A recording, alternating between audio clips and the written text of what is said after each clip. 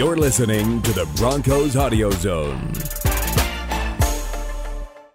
Hello, and thank you for joining us here on the Broncos Audio Zone. I'm Phil Milani, joined as always by my sidekick, Eric Dalala. Eric, instead of doing our normal podcast, The Neutral Zone now, we have something different in store. Yeah, Phil, we're excited to introduce Broncos Country Throwback, which is going to be hosted by Jim Saccomano, the Broncos' longtime head of PR for nearly 4 decades. Jim, thanks so much for hosting this podcast, and maybe you could give people a little bit of a clue here of what you're looking to learn from some of the Broncos' most prominent alums. Well, one of the things I would always say, Eric, is everybody has a story. And sometimes we don't know all the aspects of those stories. We only know a guy for what he did on the field and maybe for all the honors that he had and the excitement that he gave us. But we don't know the backstory. And I think what we're hoping to do on Broncos Country Throwback is look at some of the all-time greats and near greats and legendary guys and find out a little more about their backstory and things that kind of make fans say, wow, I didn't know that. And with that, Jim, let's get to your very first interview, Broncos Ring of Famer Karl Mecklenburg.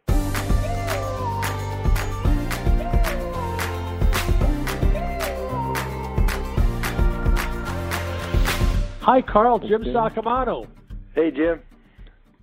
Great to talk to you, Karl. I've told many people over the years that watching you play and watching your greatness, and it is greatness, is just the tip of the iceberg of the kind of person you are. And I hope to be asking some questions and getting some answers that give people a little insight into some of that, Karl. Well, I appreciate that, Jim. Karl, one of the focuses right now is we're talking about the draft. The draft is coming up, and we're talking about the draft day experience of guys.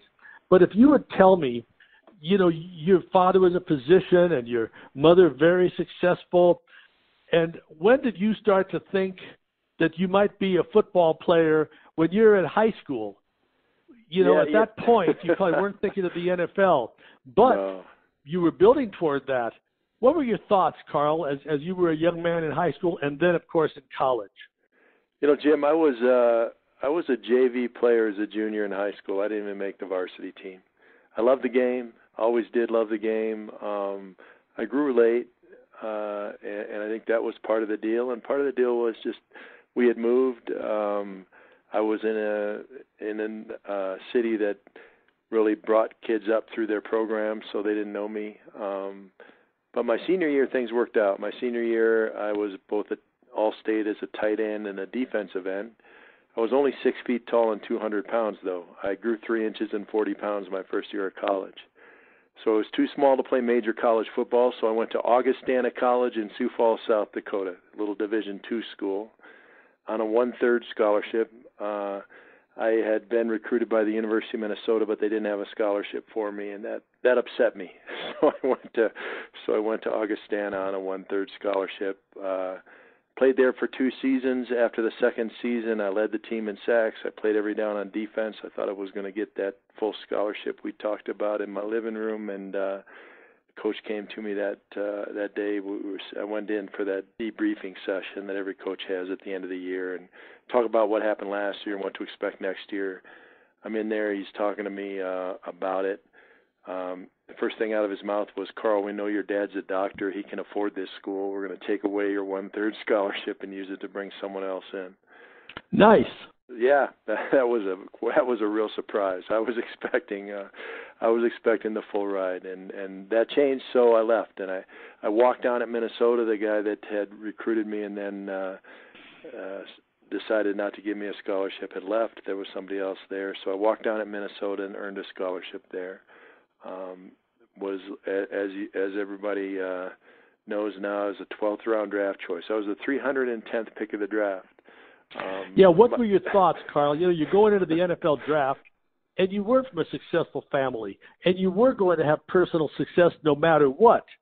But as far as the NFL is concerned, everybody has an ego, and everybody has a right to have goals and desires. What were your thoughts going in, and how did that day develop? It was 2 days. I I was thinking I was going to end up in Atlanta. Atlanta's scouts had come through, had measured me and timed me and done some stuff. But apparently, a scout had come through for the combine scouts and measured me at 6'1", and I was 6'4", and I have no idea how that happened, but that took me off a lot of people's pages. My junior year, my first year of eligibility at the University of Minnesota, I led the Big Ten in sacks, tied with Andre Tippett, who's a Hall of Fame linebacker for New England. But anyway, I was tied for the Big Ten lead in sacks, and I only played about half the downs. So I knew I could rush the passer, and I had a coach at that time who had a cup of coffee with the Raiders, and he told me, if you can rush the passer, they'll find a place for you in the NFL. And that was really the first time I thought about playing in the NFL. My senior year, we were so bad we lost every game. I think we were 3-8. We had just moved into the Metrodome, and everybody got hurt.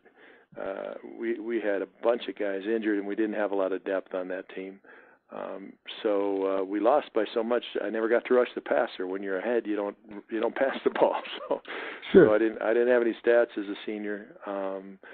So I'm waiting. I've got an agent that Atlanta had said if I was available in the 7th round or later, they'd pick me.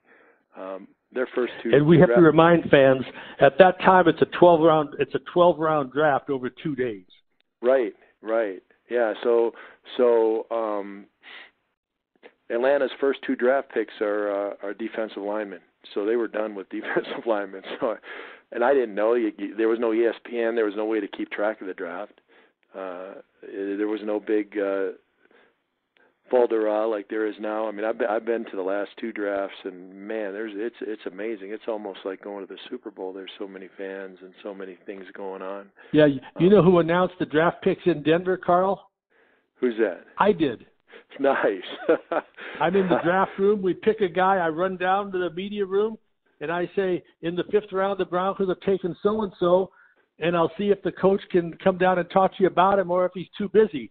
Then I go back upstairs, and the coach usually yells at me and moves on to the next round. Yeah. I mean, it was completely different than it's been. I think it's going to be like that again this year. It'll be a little bit. Yeah, it'll be closed doors. So when the phone rang, what did you think? When did you get an inkling it'd be the Broncos, Carl? I didn't know. The Broncos did send 2 different scouts to scout me. Each of them ran me through the various physical and mental tests and interviewed people. And one of them even interviewed Kathy, my wife, my girlfriend at the time. I mean, they were looking at me. There was no question about that, but they didn't give me an indication that they were going to draft me. In retrospect, because they picked Chris Hinton first that year, and then ended up trading him for Elway, I had a real good game against Chris. I got 2 sacks and pretty much ate him up all day long. And I guess they figured if he's still around in the 12th round, maybe we should take a flyer on this guy. But it was midnight the second day. I had already gone to bed. Kathy was over. She was going to fix me a congratulatory margarita or something, but instead it was a "man, this stinks" margarita. My agent at the time had said that even if I didn't get drafted, there'd be calls that night. There was a number of teams that were interested in signing me as a free agent if I wasn't drafted. So anyway, I went to bed. Phone rang at midnight. It was Jenny Ann. It wasn't any of the coaches. Jenny Ann Carey, wonderful lady. It was Jenny Ann, the Broncos secretary. And she said, hey, we're going to mail you an airline ticket.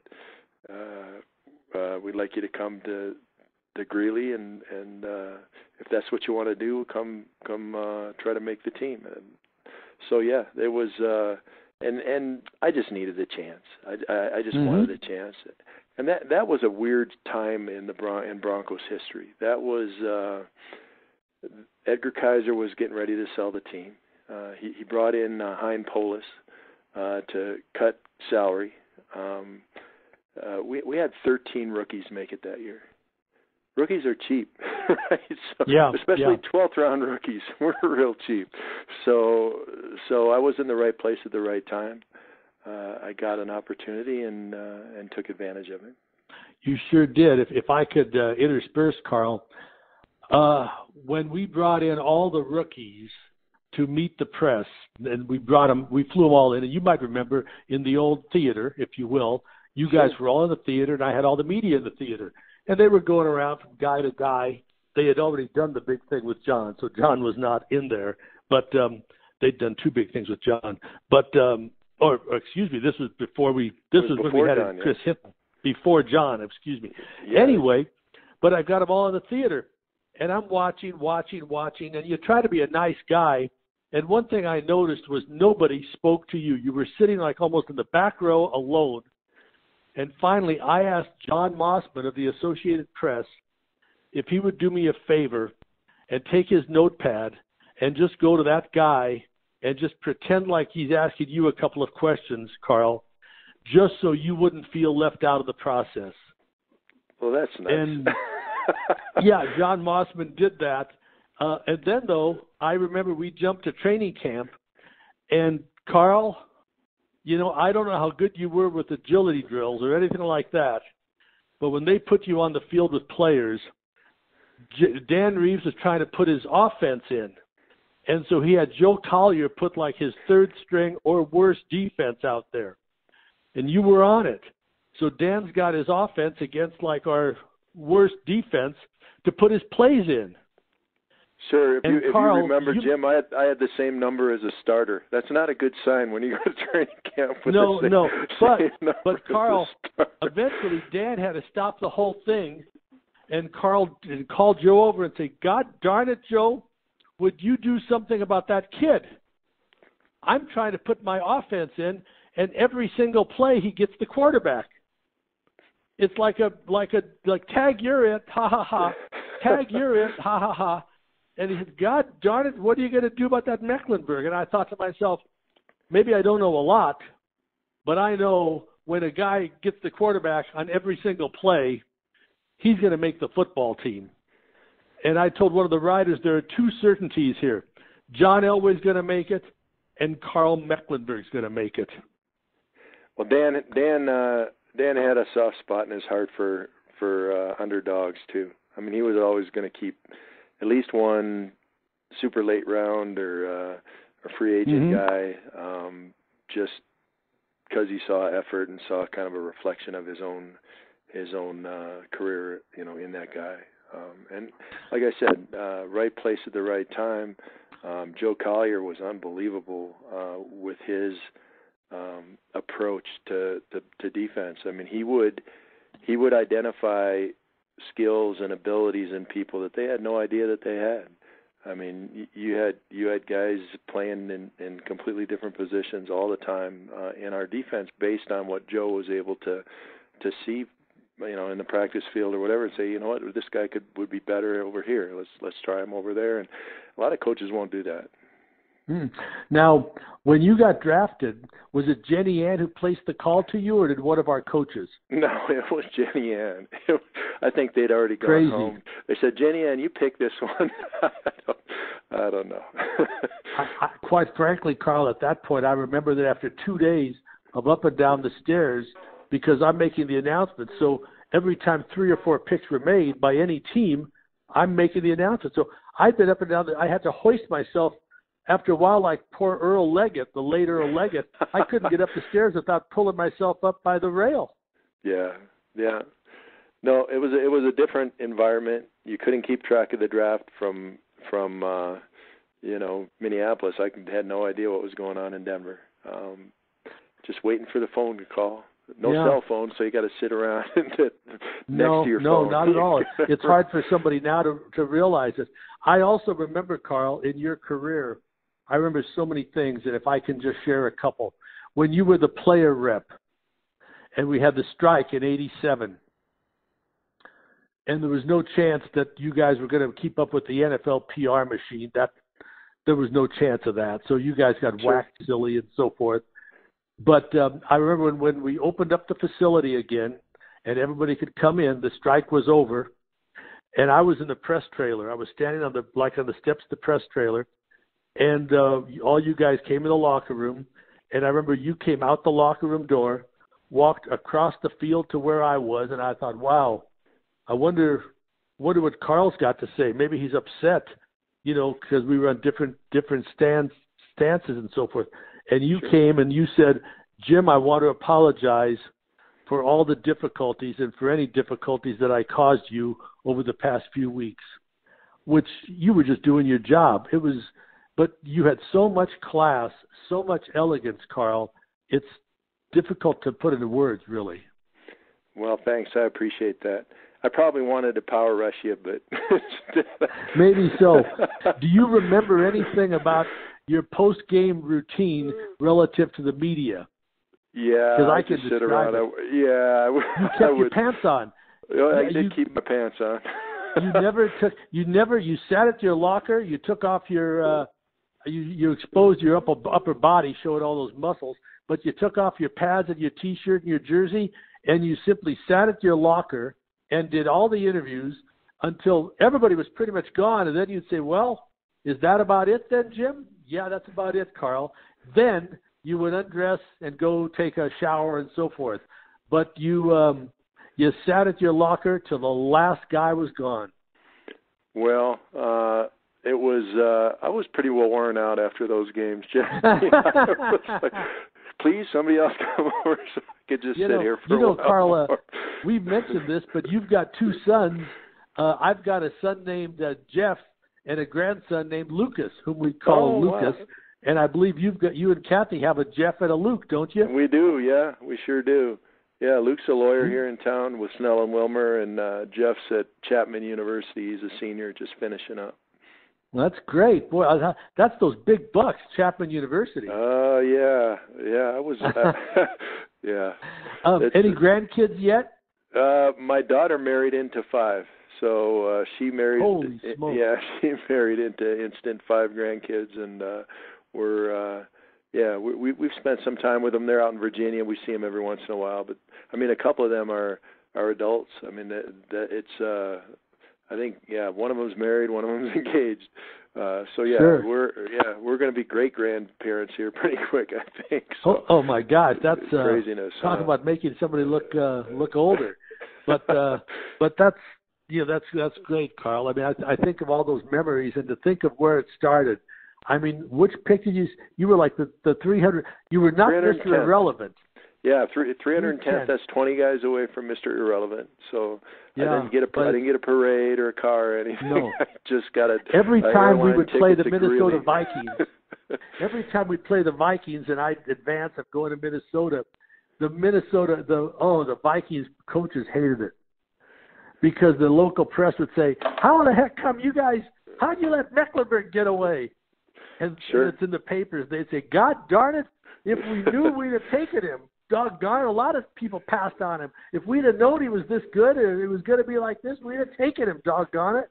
Right, I played in the same stadium they played in. I grew up a Viking fan, but I got over it when they passed on me 12 times. The press pointed that out all the time. Yeah.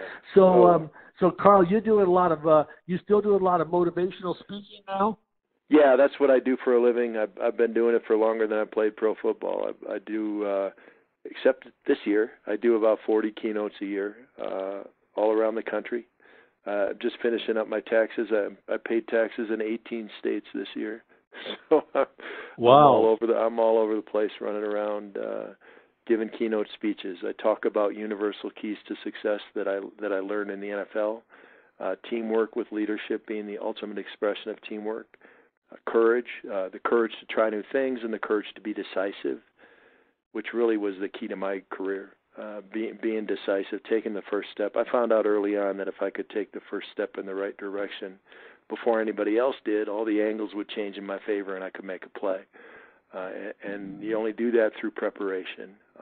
And I went into every situation prepared and allowing myself to be decisive.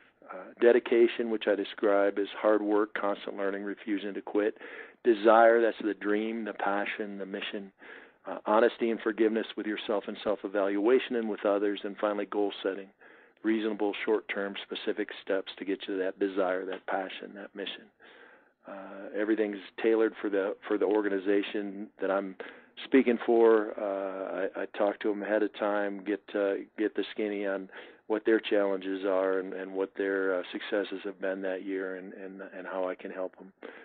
I really look at my job as trying to help the meeting professional put on a memorable event. So it's not only a keynote speech, but it's also, autographs and photographs and going to the pre-conference dinner and doing whatever I can to help make it a memorable event, playing in their golf tournament, whatever they need. So and I enjoy it. The thing I miss most from professional football, Jim, is the adrenaline. It's really hard to replicate that excitement, that adrenaline. But you get up in front of a group of 500, 1,000 people, you get that adrenaline. Try to remember what you meant to say. That adrenaline will come. So I really love that part of the job. At this point, obviously I'm doing some online stuff, doing some Zoom meetings and that type of thing. Hopefully we'll get back to the face-to-face stuff soon. Sure we will. Mm-hmm. Boy, it's a long way from being number 310 in the draft. It's a part of a life, and it's a part of the whole process, and it just shows you it's what you do with the opportunity. It's what anybody does with the opportunity that helps create the final result. Sure, and you. I think about the stuff with the virus right now, and I'm in a situation where I can't go out, I can't leave, I'm left here with no chance to make any money or do what I do for a living, and I for a while for a couple of days I'm thinking I've never seen anything like this, but truthfully, Jim, I've had 18 football-related surgeries, probably 10 of them during my career with the Broncos, and every single time you get that off-season surgery, everybody else is getting ready for the season, and there you are in the training room trying to walk on crutches, basically. Mm-hmm. And you don't know what's going to happen. You don't know what the next step is. But I've found that if I controlled what I could control, things worked out.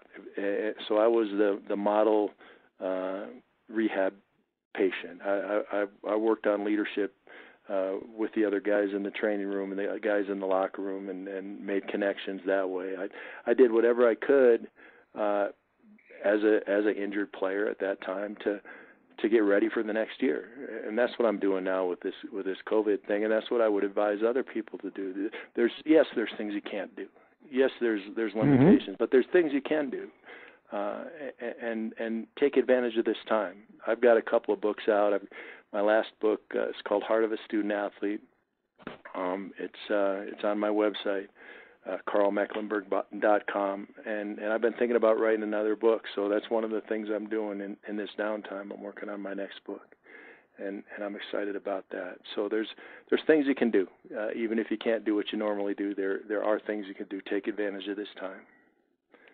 Well, you know what? You haven't changed very much since your rookie year. You were a guy who took advantage of every opportunity, and I can think of so many stories. Just one more quick one. Once upon a time, you were on the IR. Didn't happen very often, but you couldn't play.